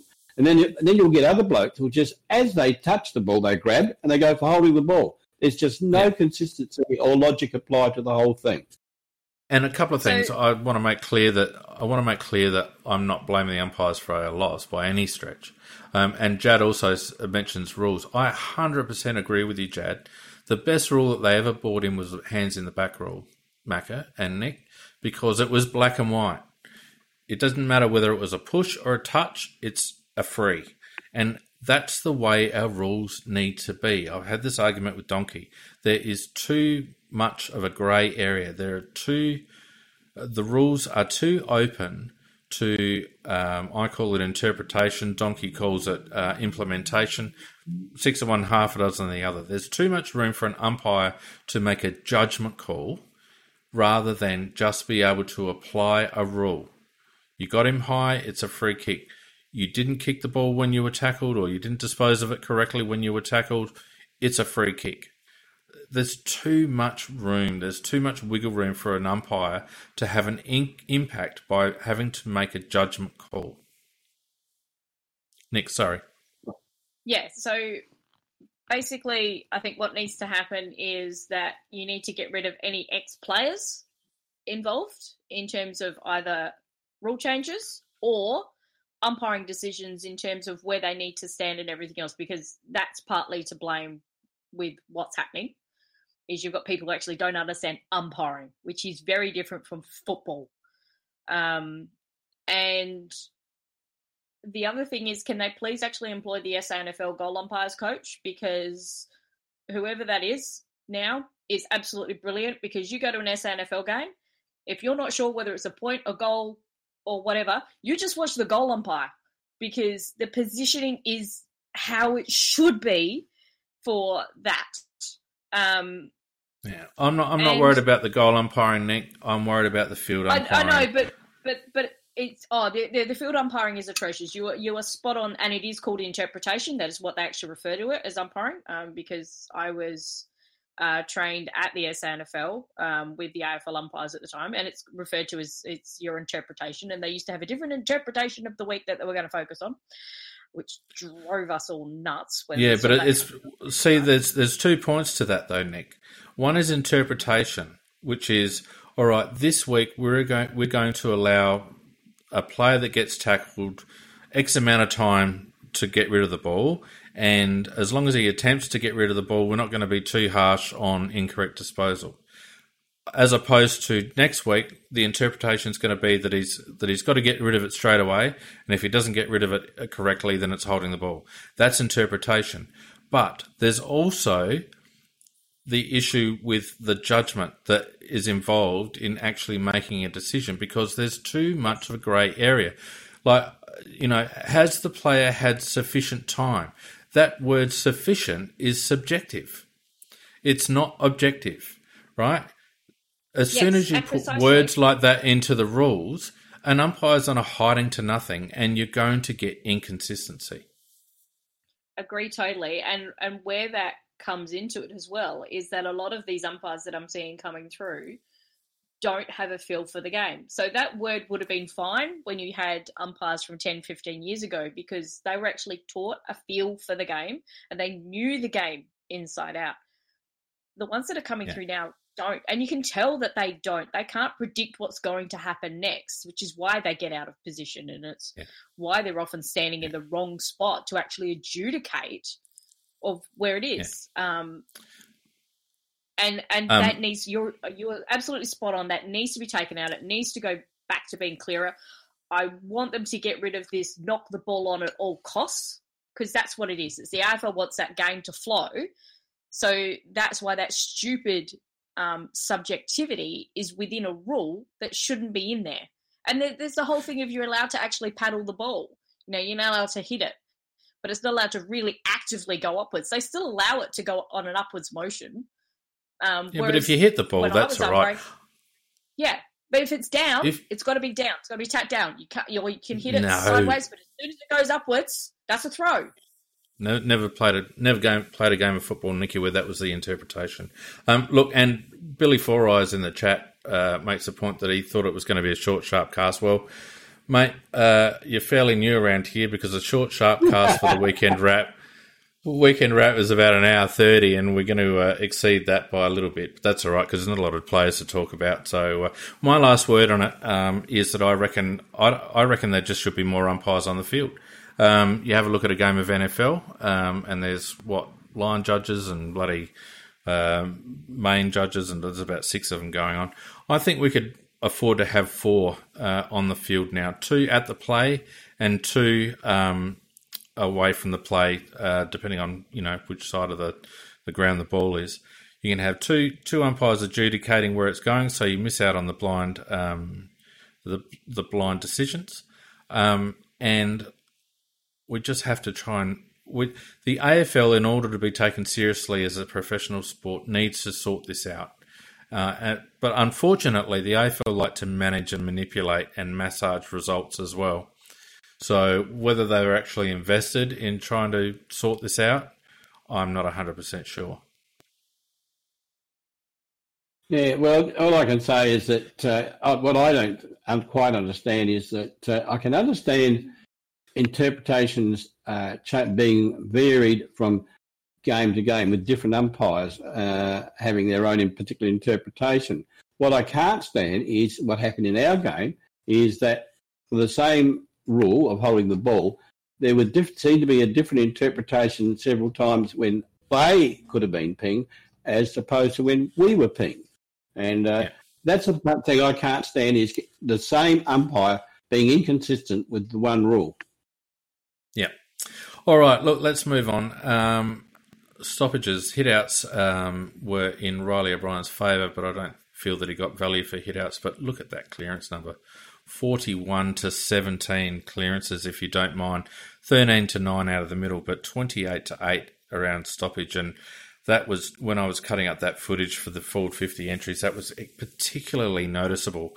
And I was saying to Nicky, I think precast, that it wasn't so much, I mean, they got a couple of goals out of centre clearances, but but it was the 50-50 contests around the logo that got us invariably. We lost so many contests in on the wings where they were able to run through and make forward 50 thrusts as a consequence. And I'd love to see the stat of, or the heat map, I guess, of where they got their clearances from around the ground, because that was very noticeable to me. But 28-8 is unforgivable, Mako, around the ground. Yep, no argument. Contested possessions, 135 to 114. That probably plays that out. Uncontested possessions, 262 to 230, just reflecting GWS's overall dominance. Surprising stat, 67 to 69, but that's probably just because GWS had it more often than not. And you can see where the game was played. We were very much stuck around the middle third of the ground. Not a lot of value for entries and a lot of rebound coming out of our forward 50, whereas the Giants were running very much off our half-back line to create their forward 50 entries. Marks 112 to 86 and 14 to 5 inside 50, and yet we won contested marks 9 to 7. So what does that tell you, Nikki? We're horrible. No, we didn't use the ball very well, Nikki. That's what it tells you. No, I think they it's were both. getting marks inside 50, 14 to 5. And yet only 7 contested marks from GWS for the game means that they were getting hit up. They were leading up. Beautifully. They were fast entries. They were deep entries and getting far more kicks. value for their disposals. Those slicing kicks as well across to a forward's advantage, which, you know, some of those passes I'm looking at it just going, there's no way a defender can stop that at all. No matter how great a defender they are, they're never going to stop those type of passes. Yeah, sorry guys, I forgot to put the stats back up. Thanks, Vardy, for reminding me. Intercepts were even. Time in front is irrelevant. Tackles. Now look, this is the other thing. We did not stick a tackle. They ran through us, and this is what I was saying to you, Nick, that we were corralling the contest, but unfortunately, they were able to break free with quick hands, but also just physicality. We only stuck 43 tackles for the game to their 60, and that's indicative of how they were able to brush us aside through the middle of the ground. Well, that's just indicative of the whole game. There weren't many factors of the game that we did well, Fiend, and tackling was just as poor as getting the ball was poor, as using the ball was poor. So there wasn't much we did right. No, I know. 1%ers, they beat us in that as well. So, and strangely enough, they only used 67 of 75 interchanges as well, so they're pretty fresh. So, look, that's the head-to-head stats, and I think it's fairly obvious. It's fairly obvious that it doesn't matter what anyone says about the forwards or the defence. It was our midfield that got absolutely destroyed. Yeah, it's been the beginning and end of the end. Just started there. Yep. Now, individuals, I'm going to make a call in a minute, but I'm interested to hear what you guys have got to say about who you reckon our best player was. Nikki, who do you reckon our best player was? To start off with, I actually thought it was Smith, but he went a little bit more quiet in the second, but I still think he was pretty consistent over the whole game. I actually really liked Kelly's game for a defensive point of view.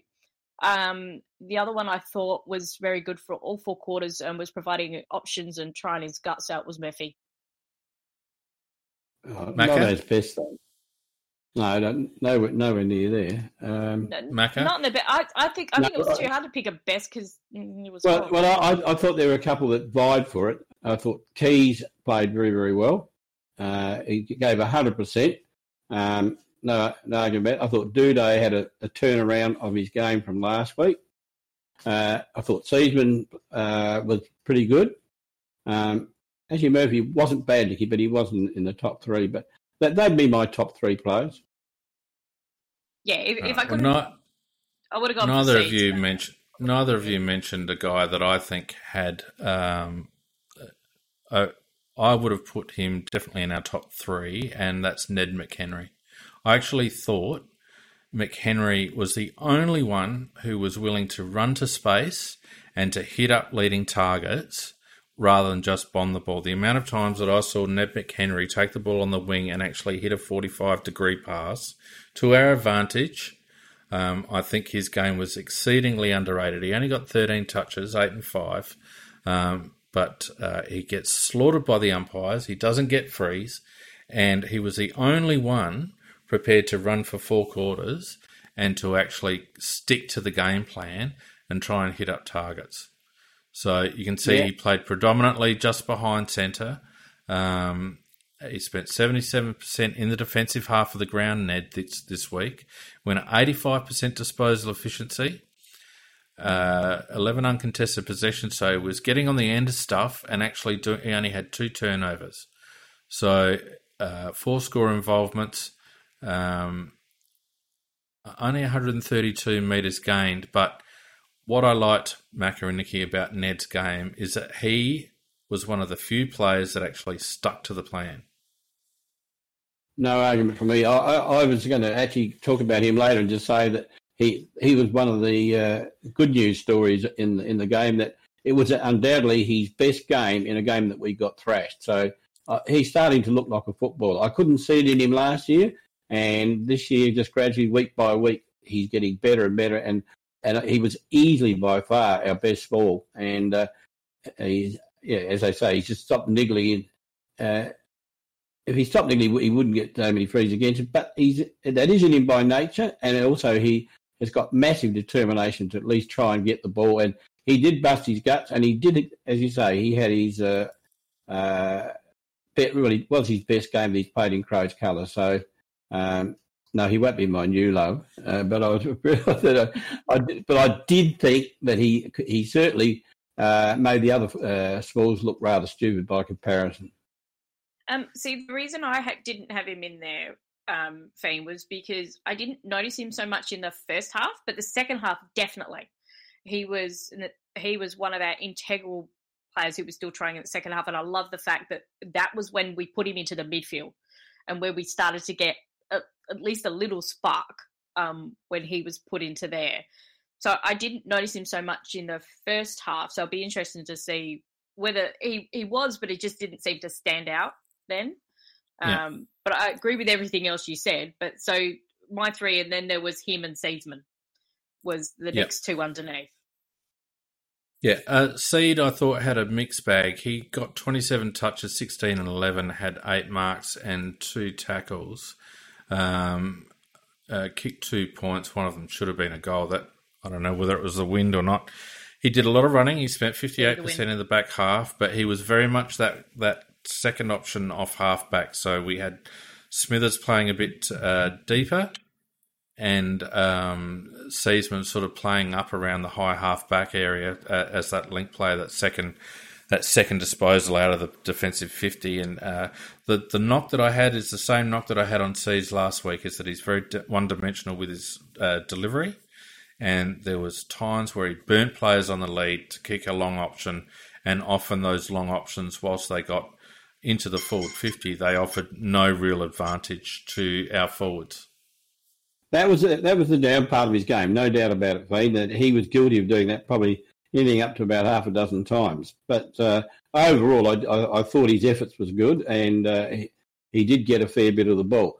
And the other players that I thought played reasonably well, I thought Kelly played a pretty good game all day.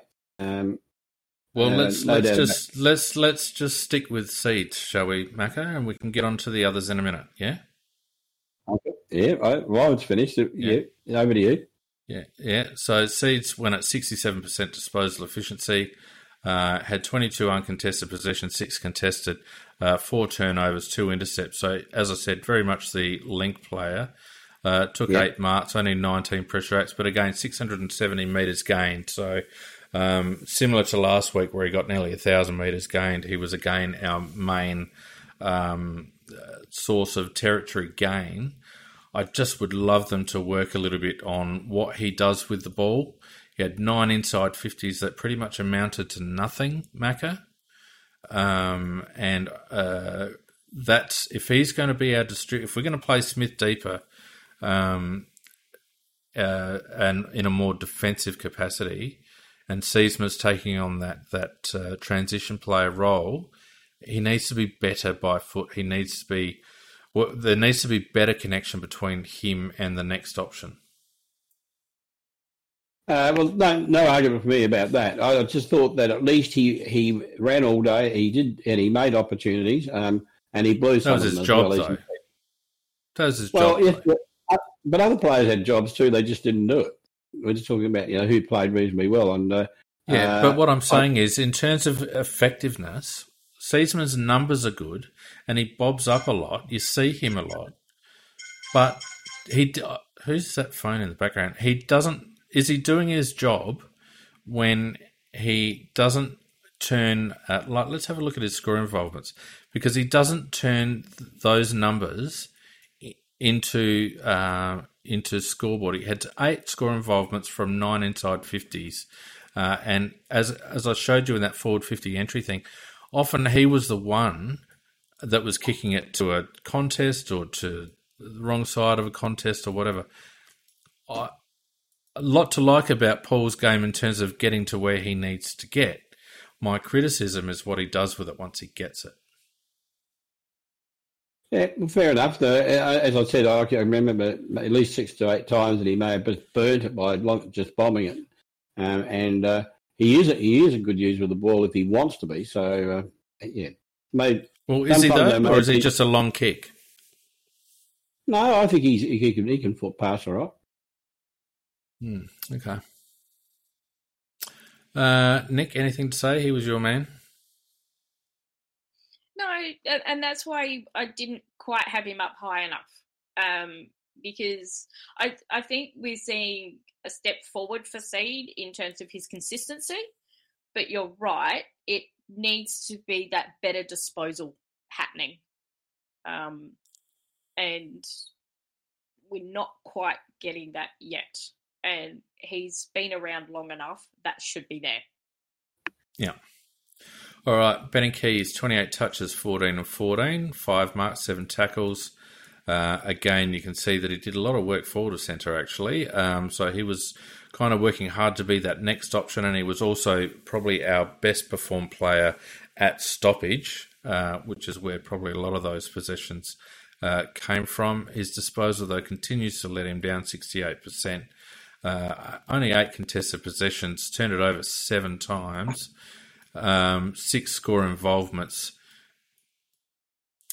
437 metres gained. This is what you're going to get from Ben Keys, and this is why what you said earlier, Macca, is so true, because in most midfields he's your 3rd or 4th stringer, but unfortunately at the moment he's required to be the main man for us.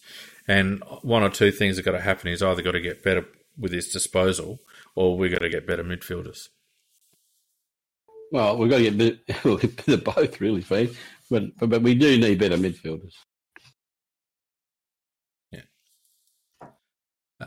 Look, let's have a look at some of the younger midfielders. I won't touch on Lairdy because it was just another Laird game. The only thing I'd point out with Lairdy is he only had 9 kicks, 16 handballs. Just not good enough. Let's talk about Lachie Sholl. I thought Lachie struggled today. Had 21 disposals, which is a good number. 14 and 7, 4 marks. A lot of his stuff behind centre. 86% disposal efficiency. I just thought, again, he only turned it over once, but we didn't get a lot of value from Lachie's disposals today. Probably because he was getting them, as the tracker points out, a fair, like 50% of his possessions were in the back half, whereas normally we get most value from him when he's coming through into the forward, delivering into forward 50. But yeah, it was what his opponent did, Mac, wasn't it? I mean, he had Whitfield on him for most of the game, and Whitfield was instrumental for them. Yeah, and as I said to you before we went on the cast, I said, Whitfield pulled his pants down and really showed him what a classy player does. And look, Lachie Sholl, he's going to end up being a very good player, and maybe even a classy player. But gee, Whitfield is something special, and he really showed Sholl what a really, really classy player can do. And, Lockie had to go running around a long way away from him to get kicks because when it was one-on-one, Lockie was far too good. Yeah. Well, Whitfield had 30 touches in his return match, 21 kicks, 9 handballs, 8 marks, Whitfield. Also played predominantly behind the ball, 73% disposal efficiency. But just knocked up getting the ball, didn't he? And gained them 706 metres, which is really the number that we need out of Lachie Sholl. So he'll learn from that. Lachie Whitfield is an A-grade player, so Lachie Sholl would have learned a lot from today's game. Harry Schoenberg. Can I just make one comment on Whitfield? Just right near the end of the game, when he'd had a couple of bounces, he was being chased, and he was absolutely buggered. You could see he was buggered, but he still, and his end kick was not that great, but he had been running all bloody day. I'd hate to say how far he'd run, but right in near the end, he was prepared to bust his guts to get the ball. And, I just thought he showed why he is so classy, that not only has he got the ability, he just puts in so much effort as well. Yeah. Harry Schoenberg, 19 disposals, 10 and 9, 1 mark, only 1 tackle from Harry. That's becoming a bit of a concern. Harry needs to build some strength. I think the challenge for Shuey, I reckon, is that he's got to build strength, but he hasn't got a lot of pace to mess around with, has he, Mac? So he can't bulk up to the extent that he slows down, but he really needs to work on his core, in my opinion. Yeah, look, what Harry does, he does generally very nicely, I reckon. He doesn't stuff up. He's great with ball in. He's great with ball in hand. That's not the point. Yeah, but he's got to get more of it, and I just think probably, I don't know, he still looks to me like he's carrying a little bit of pudding on him, feet. I don't know if you see it that way. Yeah, he's got a kid's body, in my opinion. Yeah, he's got the summer coming up after the end of the season. I think he should be working on running, and being able to endurance and speed and getting some of that pudding off of him, and doing a few weights just to harden up what he's taken off. Yeah, well, I think core strength, Mac's the key, because a lot of people run through a Harry Schoenberg tackle. And the thing is, when Shuey gets tackled, he's very good at getting the arms up. And he's quite composed in close situations. So you don't notice him getting caught and brought down too often. But when he's got to be the one to lay a tackle, if he's not in perfect position, they'll brush him off. So core strength, I think, and you're right, endurance. 13 uncontested possessions, 6 contested possessions, 7 score involvements, 348 metres gained isn't bad from Harry. So, he's around the mark, Harry Schoenberg, around the mark, and I think it's just a matter of game time for him. Yeah, he got a little bit more involved this week than what he did last week. Yeah, he's got the potential to be very, very good, in my opinion. It's just he's got to do those, go through the process of doing those things to get himself into the body of an AFL midfielder. And he was working on that over the summer. So he has slimmed down a little bit. He did that, and he was working on his endurance. But it takes more than one pre-season for that sort of stuff. Yeah, so we can see that's going there. He's got that class. We just want to see him get a little bit more involved. And I think some of the problems with that tackling, he's still reaching. He's got to get closer before he really instigates that tackle. Yeah, because he's arm tackling rather than body tackling. Yeah, precisely. Now we've got a couple more to go through. If anyone does want to have their say, now's the time to get into the Crowcast Live studio and stick your virtual hand up. And if we've got anyone that wants to have a say, we'll have a couple of minutes at the end just before we go, but we'll push on. Jackson Haley, I just want to spend a little bit of time with. It's his second game in now. Only the 11 disposals, 6 and 5, 5 tackles. Spent a lot of the time forward of the ball. His disposal efficiency was all right, but again, I didn't feel like there was any real penetration or aggression with his disposal by foot. 5 contested possessions, turned it over 5 times. Which is unfortunately the knock on him. clearance stat. No, this is the one that I wanted to focus on, Macca. No clearance stats for the game, despite spending a fair amount of time in and around clearances. Well, you've stolen my thunder, actually. I was going to make that point. He doesn't look like a midfielder's arsehole at the moment. He's going so poor at that. For me, I would, and Vardy Magic says banish him to the wing. And that's what I was going to say, that he has been very, very unimpressive as a midfielder. And I know that Nix has said he's trying to teach him how to play the position. Well, the lessons aren't being learnt very well, because I don't like him as a midfielder at all, because he doesn't get the bloody ball and he doesn't do enough with it. When he played with GWS, they generally played him as a wingman, and he looked much better doing that than he does as a midfielder. But I'm glad we didn't pay anything for him, because at the moment he's not giving us very much in return. Nick?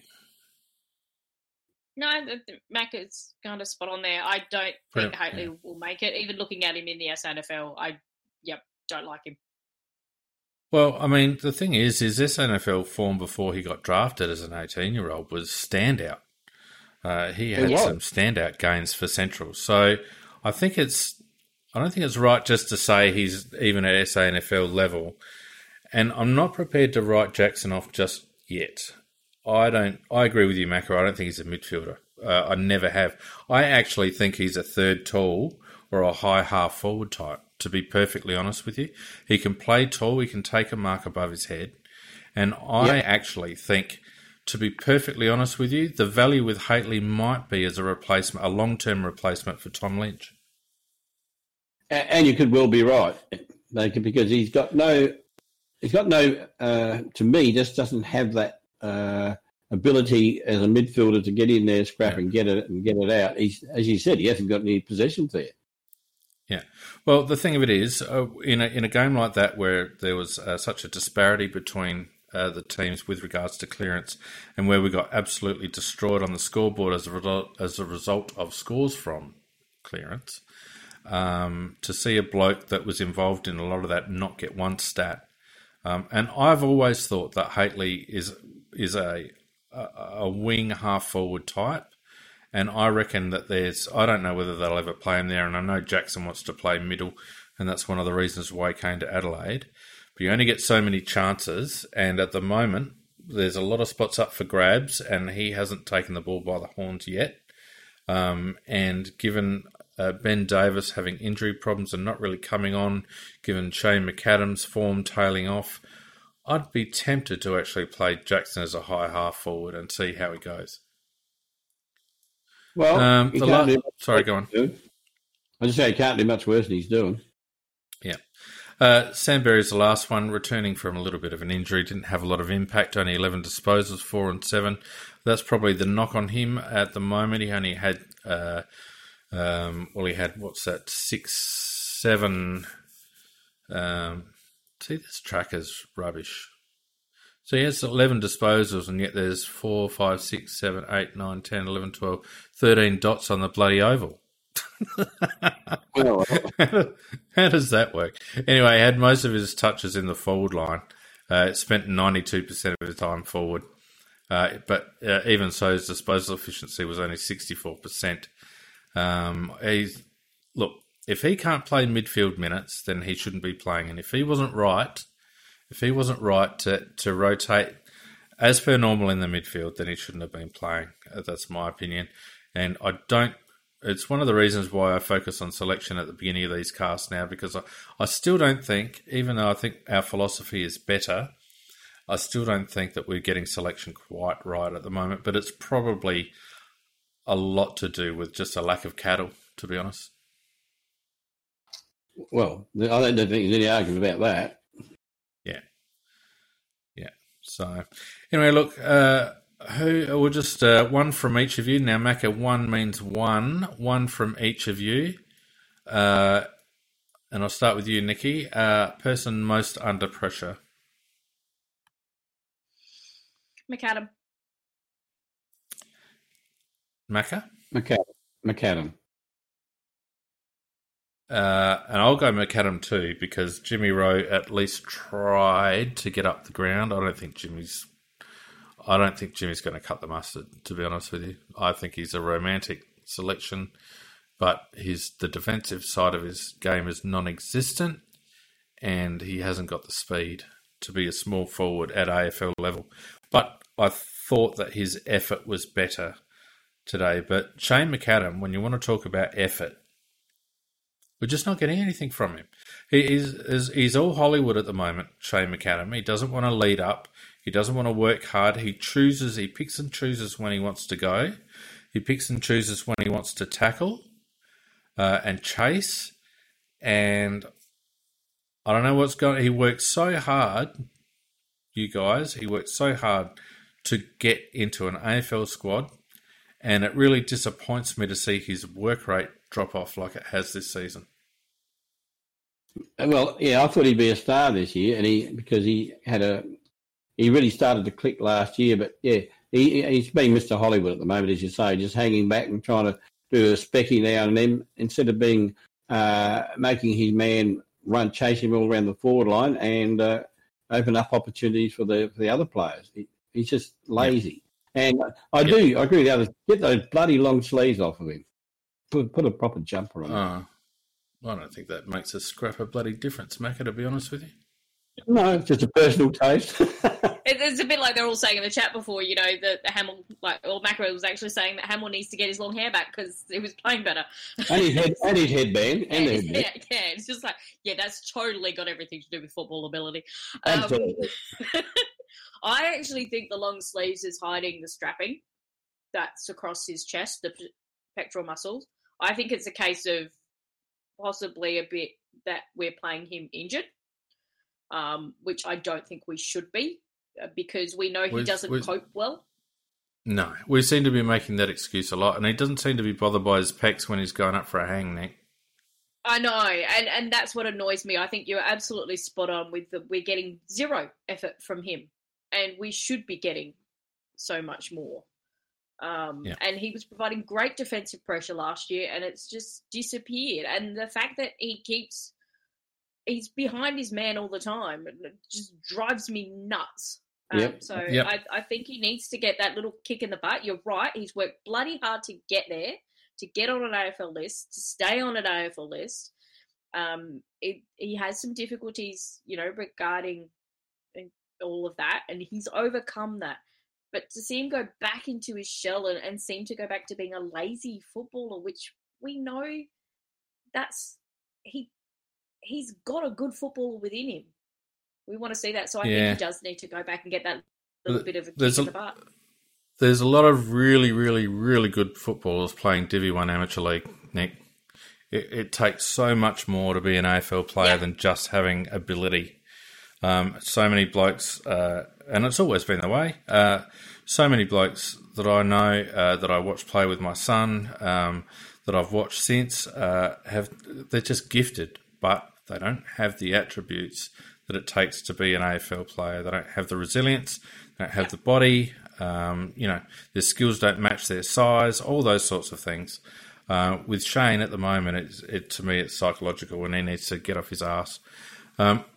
Guys, so much for this short, sharp, snappy cast. I've got some baking to do, you lot. Well, you know, that's right. I hate to keep you from your baking. On the chat, I think it was his lordship mentioned Mackesy signing. That was great for the club. Pete and I will talk about that a little bit more in detail on Tuesday night. Next week, who have we got next week? It's a showdown.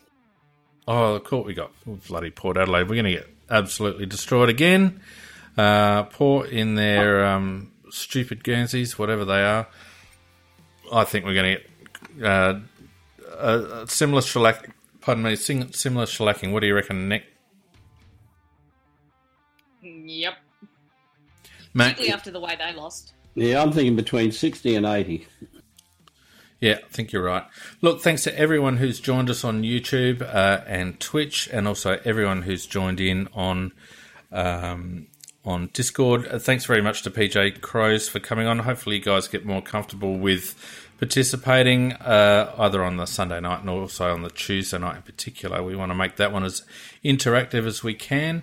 Don't forget, if you're watching on YouTube, subscribe and hit the notification button. Also, don't forget to tell your friends about Crowcast. We'd like to grow our Crowcast community, and anyone who joins the Discord server here will be more than welcome. And so get your mates to get around it. Finally, if you want to support the cast on Patreon and become a patron, please do so. Go to patreon.com/AFL Crowcast. And we appreciate all our patrons. We'll be doing a patron-only event shortly. More to come on that one. But in the meantime, Nikki and Macca, I'd like to say thanks and good night. Yep. Good night, all. Night all. Night, guys. Night, everyone.